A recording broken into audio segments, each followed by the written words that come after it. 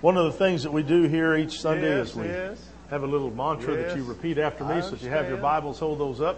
You're doing much I'm a better. child of Very God. Proud of you. Very good. Have in my hand Hopefully, the everyone powerful got Word a of God. hug or some kind, at least a It can greeting. change I hope lives, you did. heal broken We're hearts, going to and save continue in man's our soul. series that we started Lord Jesus, last today, week about life questions. speak to me. In Jesus' name. This week we're going to talk about Amen. what is truth. Okay, high five, pound your It'll be neighbor, in or John, give them a the hug, Gospel of or John, all three. chapter Would 8, you do that Gospel real quick? of John, chapter 8. And stand up right quick because we haven't hugged and get howdy into yet, have we? 17. That-a-way. So would you take just a But if moment, you have your Bibles, John, if you Jeff, want would to you guys turn there play a and hold song it while we're doing this? for that And, time, that would be great. You guys, no, in fact, Phyllis, where'd Phyllis go? Where'd she During go? the trial of Jesus, Phyllis, get up there and play something. My Governor goodness, this is time for Phyllis to play. Pilate And then we'll sing at the end of whatever she chooses. interrogated Okay? Jesus But greet about those around his you in the love of the kingdom. Lord this morning. Amen. Jesus affirmed the spiritual nature of his kingdom. He did that by saying this to Pilate in John 18. He said, "Everyone who is of the truth listens to my voice." Pilate then answered, "What is truth?" There is a lot of uncertainty today about what truth is. When England closed its Libyan embassy, Muammar Gaddafi became very angry. So much so that he ordered England to be removed from all maps in Libya. If you buy a map in that country today, that area that we know of as England will be represented by a new arm of the North Sea bordered by Scotland and Wales. So he just wiped them off the map. But that's supposed to be truth to them, huh? Today, we're going to take a look at some issues related to truth. We're going to look at some scripture. But any study you do of truth provides some unique problems. The first one is, how do you define it? How do you define truth? If you survey common definitions, you'll see what I mean.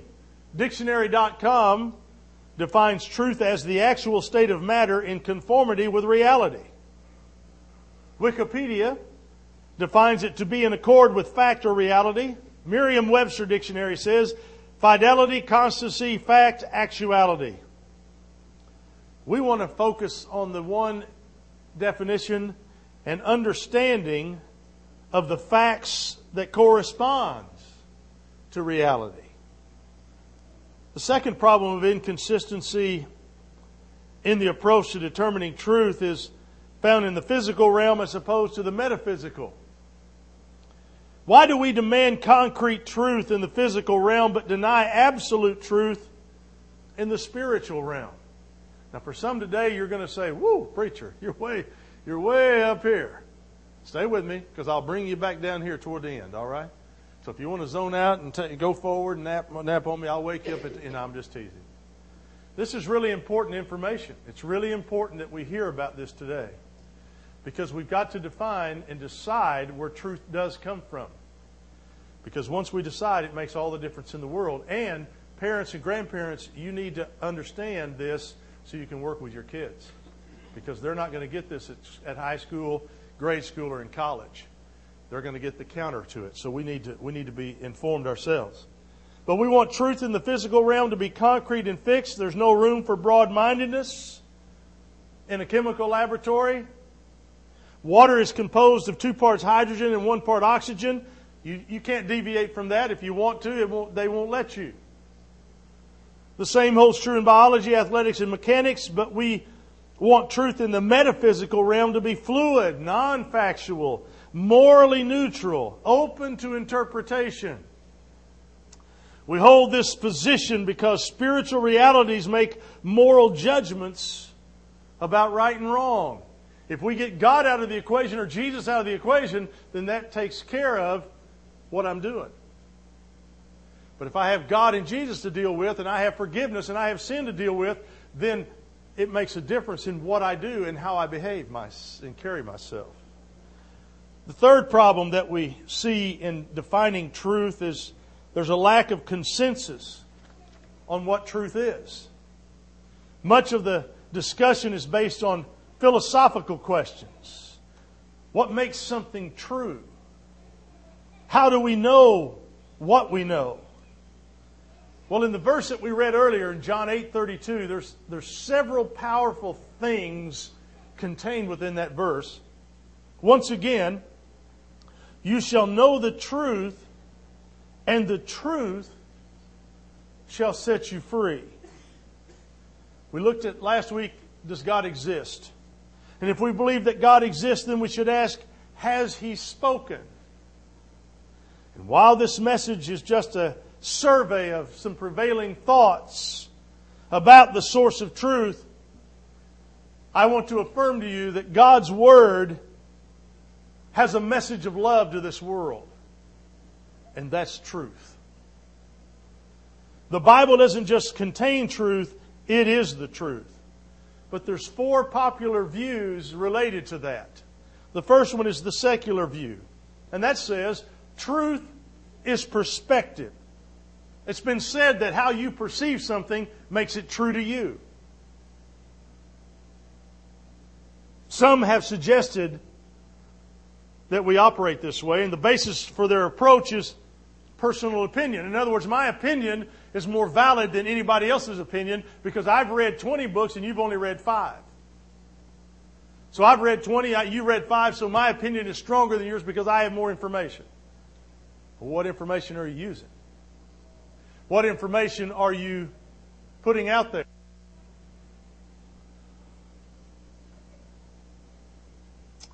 There's a vast difference between truth and the perception of truth.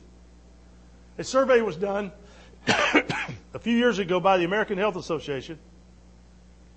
It was learned that 40% of overweight men thought they looked fine and felt they were about the right weight.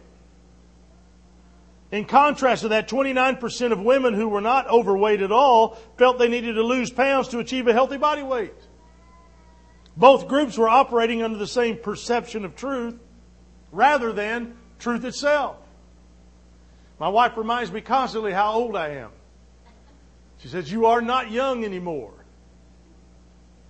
And my body is finally convincing me, you're right. She's right. Listen.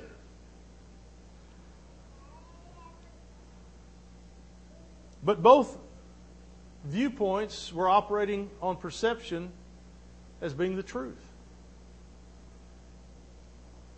But that approach can vary in 2 ways. One is related to consensus, the idea that the majority opinion of a cultural group determines the truthfulness of something. This notion paved the way for Hitler. The majority can trample the minority even if something is not actually true. You see it all the time. All you got to do is get a rumor started. And the rumor grows. And that growth in rumor then can destroy the life of somebody even though it was a lie. Then there's relativism and spiritual ethics, or situational ethics, And the idea of relativism has been summarized by this popular phrase, hey, it's truth for me. It works for me. It's what I desire. It's what I want. And boy, we live there today, don't we? It's not about you. It's about it's about others. It's about what you want now and right now. How do I know that? Pull into McDonald's. And they're going to tell you what to eat, right? Well, they give some long spiel about, would you like to try yada, yada, yada, yada, yada, yada, yada, yada, and then you don't want that. You want something else. We all know that we shouldn't eat McDonald's. How many raise your hands? How many of you know you shouldn't eat there? How many of you, however, push that aside? Come on, come on. I know you don't like McDonald's. Sonic? Burger King? Pizza? Hugo's? Yeah. I'm getting hungry just talking about it.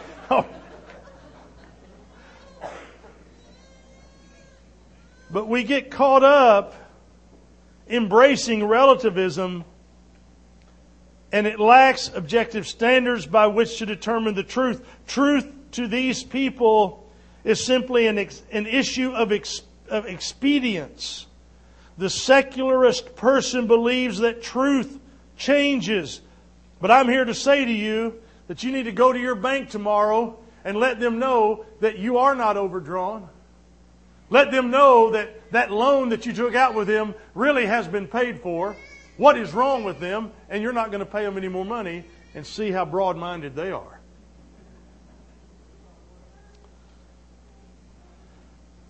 It's this approach to truth that's led to the notion that every view, concept, or idea should be tolerated and respected, even if it's patently wrong.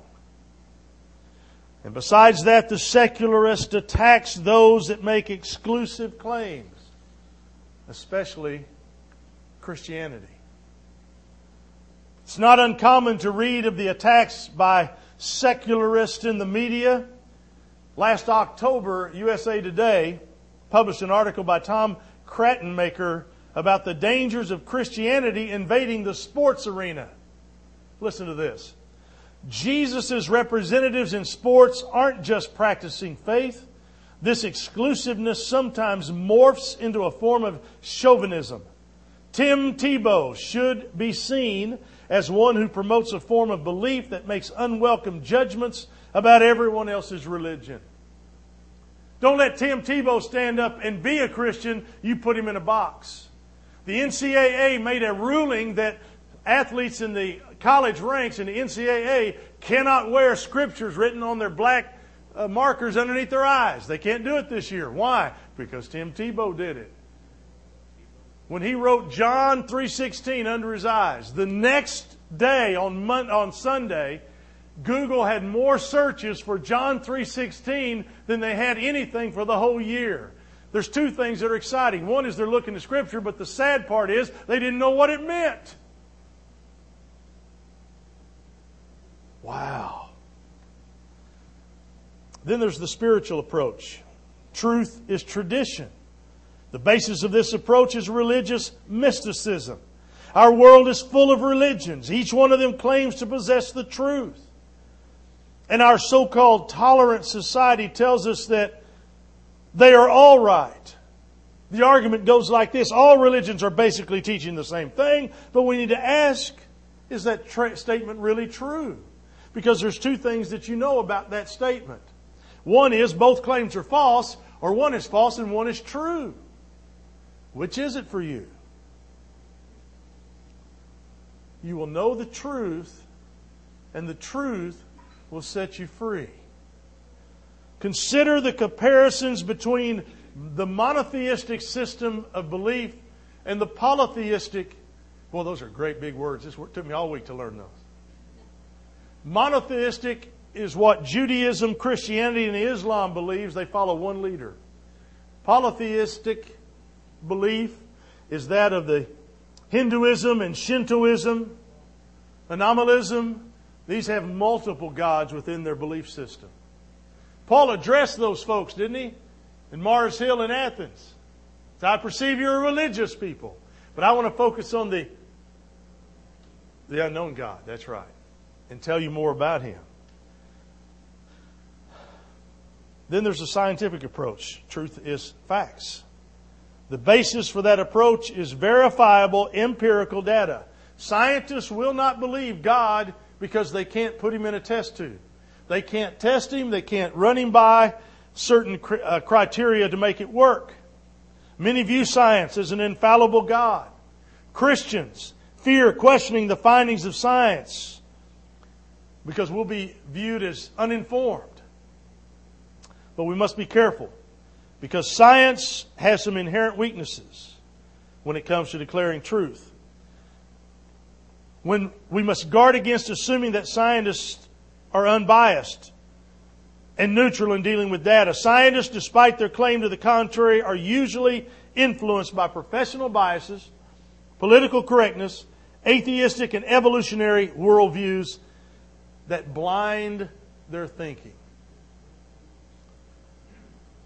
Even though the scientific approach can discover certain facts about our world, it cannot make any moral judgments in regard to the facts that it has. Scientific truth does not necessarily affect human behavior. How do I know that? You ever heard anybody say, a drug addict say, hey, I was reading a math book and man, I got right off of drugs. You ever heard anybody say, man, I was reading my biology book and decided to stop lying? You might have increased your lying after you read biology. But there are limits to the collection of data. Science cannot know everything, especially regarding the metaphysical or spiritual arena. They can talk all they want about this Big Bang. They can talk all they want about evolution, but something had to get it all started. It just makes sense to me. It's a faith-driven issue on both sides of the fence, isn't it? So which one you want to go to? I want to go to the one that makes sense to me. I want to go to the one that makes sense. Here's a great example. Global warming. Oh, we're already dividing the church in half. Global warming. The theory is accepted by the large scientific community as fact, but what if the data moves away from the theory? What is a scientist to do with his or her truth or facts? Because the hottest year recorded so far was 1998. For the last 11 years, 12 years, the temperature has cooled. So now what do you do with that? What do you do if it doesn't fit? Then the last approach is the scriptural approach, and that is truth is a person, and this is where I want to focus our time. We're asking, has God spoken? And if He has spoken, what did He say? Well, let me tell you, you said a lot. I've selected just a few verses for us to consider. There are numerous verses to consider. But the first one is found again in John 8:32. Actually, the first three items deal out of John 8:32 because there's such a powerful statement in that verse. Because it says in John 8:32, and you will know the truth, and the truth will set you free. It simply states objective truth exists. Objective truth exists. It's also called propositional truth. We believe that just as we can boldly assert mathematical truth, we can affirm spiritual truth. And the truth exists independent of whether you accept it or not. It's there. The second in that verse is the absence of truth creates bondage.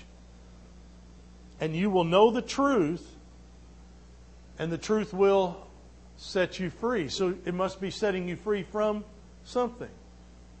Obviously, this bondage is spiritual. So you're set free from spiritual bondage. The third way that I would show you in a scriptural approach is the application of truth will liberate. Again, let's look at that verse. And you will know the truth, and the truth will what? Set you free. You ever been set free from something? I had prayer with Kim and Peggy the night before her procedure. Anxious, concerned. We always say the words, but everything's going to be great. Everything's going to be okay. But there's always that little unknown, isn't there? Until the procedure's done and the doctor has the report, and she quickly gets the report back and the doctor says, no cancer. What do you think she did? Oh, I was so hoping that it would have hung on a little longer. Right? Oh, I was just so glad that. So you didn't get all of it? Okay, that's awesome. That's great. Because I was getting really partial. No. He said, no cancer. I got a text pretty quick. Hey! She was excited to know she'd been set free from the bondage of those thoughts, right? There you go. Guess what? You can find that same freedom at the cross. We've got all of our red pieces of paper still attached to the cross that you filled out. None of you put your name on them, but I hope you'll come up and read some of those. And you'll see some of the sins that we're all fighting together. Because the good news is, folks, it's there. He took care of them. Let it go. Let it go. It's gone. Oh, yeah, but preacher, you don't know. I don't understand. Let it go. Let it go. Surrender that to God. Surrender it to God.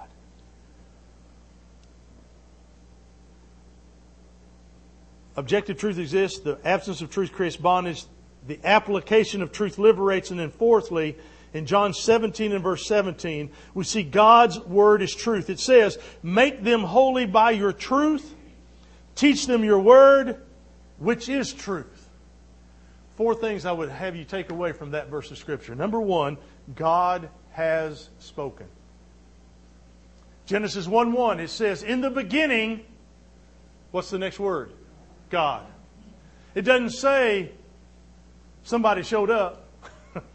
In the beginning, God. That's all you got. That's all you got to know. And when you come to grips with that, and when you answer the question about God, the rest of it will fall into place. Well, how can a loving God? Don't go there. How can a gracious God? Don't go there. Because most of the things that we experience in life happen because of the evil one that we battle. And or the evil one that's still running loose in here. There's where our battle lies, right here. It's surrendering the items, it's surrendering the message, it's surrendering the whole life to Jesus Christ. God has spoken. Secondly, God desires to communicate with us. Make them holy by your truth. Teach them your word. Thirdly, God's communication is consistent with His nature. Because teach them your word, which is, what does He say? Truth. Number 4, God breathed His word into existence. You don't have to worry about it. When you're in school or you're in college and teachers are telling you that God doesn't exist, you stand on the truth of the Word of God. You see, as a young person, they can't stop you from doing that. They can't. Oh, they can write F's all over your paper, but they can't stop God. And they won't stop Him. People think that we're going to stop God. They're not going to stop Him. We outnumber them. We godly people outnumber them. That's why in 2 Chronicles 7:14 He doesn't say, well, when all the whole United States of America, it doesn't start off with saying if the houses of Congress. It doesn't start out by saying if the White House. It doesn't start out by saying if every major leader in the world. It says if my people who are called by my name will humble themselves, seek my face and pray, turn from their wicked ways, then I'll hear from heaven. He's waiting for His people to do it. Tells me something, doesn't it? Tells you something. Should. Maybe some of us need to spend some time at the cross and not write it on a piece of paper, but spend some extended time. But here's the last reason that spiritual truth works. It's Jesus embodies truth. John 14:6, the most exclusive statement in the Scripture. It is not an inclusive thing. Not everybody's going to get to go. Because if you are not living, embodying relationally with John 14:6, you've got a deep issue. John 14:6 says, and say it with me, I am the way and the truth and the life. No man comes to the Father but by me. That's an exclusive statement. You can't get there by worshiping grass. You can't get there by hoping that it all works out. You can't get there by putting money in the plate. You can't get there by being faithful. You can only get there through a relationship with Jesus Christ, which then will drive the other things. Out of an attitude of gratitude, I do what I do and bear fruit for God. Amen? That's what we should be about. The worship team coming to help me close. I want to finish with the story of Lew Wallace. Lew Wallace was a governor of New Mexico. Wrote a book, or was going to write a book against Jesus Christ, and in the process was converted to Christianity, and he told a friend how it happened. I had always been an agnostic and denied Christianity, Wallace said. Robert C. Ingersoll, a famous agnostic, was one of the most intimate friends that he had. He once said, "See here, Wallace, you are a learned man and thinker. Why don't you gather material and write a book to prove the falsity concerning Jesus Christ, that no such man had ever lived, much less the author of the teachings found in the New Testament? Such a book would make you famous. It would be a masterpiece and a way of putting an end to the foolishness about this so-called Christ." Wallace went home and told his wife about his new project. She was a member of the Methodist Church and really didn't like the idea. But Wallace began to collect material from libraries all over the world that covered the period in which Jesus Christ had lived and should have lived. He did that for several years and then began writing. He was 4 chapters into the book when he says it became clear to him that Jesus Christ was just as real a personality as Socrates, Plato, or Caesar. The conviction became a certainty. I knew that Jesus Christ had lived because of the facts connected with the period in which He lived. So he asked himself candidly, if He was a real person, was He not then also the Son of God and the Savior of the world? Gradually, Lew Wallace realized that since Jesus Christ was a real person, He probably was the one He claimed to be. I fell on my knees, he says, to pray for the first time in my life, and I asked God to reveal Himself to me, forgive my sins, help me to become a follower of Christ. Toward morning, the light broke into my soul. I went into my bedroom, woke up my wife, and told her I'd received Jesus Christ as my Lord and Savior. She said, "Oh, Lew, I have prayed for this ever since you told me of your purpose for writing this book, that you would find Him while you wrote it." Wallace went on to write a famous book. And every time you watch the epic film Ben-Hur, based on that book, you'll wonder at how it was written by a man who wanted to disprove that Jesus ever existed and instead became convinced that He was the greatest man who ever lived. What is truth? John 14:6. I am the way and the truth and the life. No man comes to the Father but by me. Father, we ask You this morning, as we prepare to sing a hymn of invitation, a song of invitation, God, would You be real in the lives of Your people here this morning? Would they sense Your presence here today? And God, we're grappling with some deep thinking things during this month.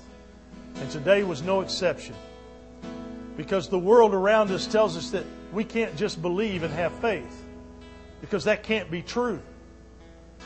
And yet, Father, people wouldn't give their lives, wouldn't be beheaded, wouldn't hang upside down on a cross, wouldn't be stoned to death if they didn't believe that You were real. Thank You for men like Lew Wallace who set out to disprove that You exist, only to find out that You love them with an everlasting love. Perhaps, God, there's someone here today that needs to learn that and needs to respond to You in that way. That You love us with an everlasting love. That You love us no matter what our past looks like.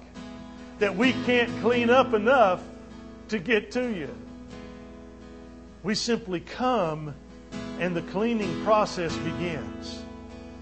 So God, if You're moving in someone today, give them courage to respond. In Jesus' name we pray. Amen. Let's stand and sing this great song together.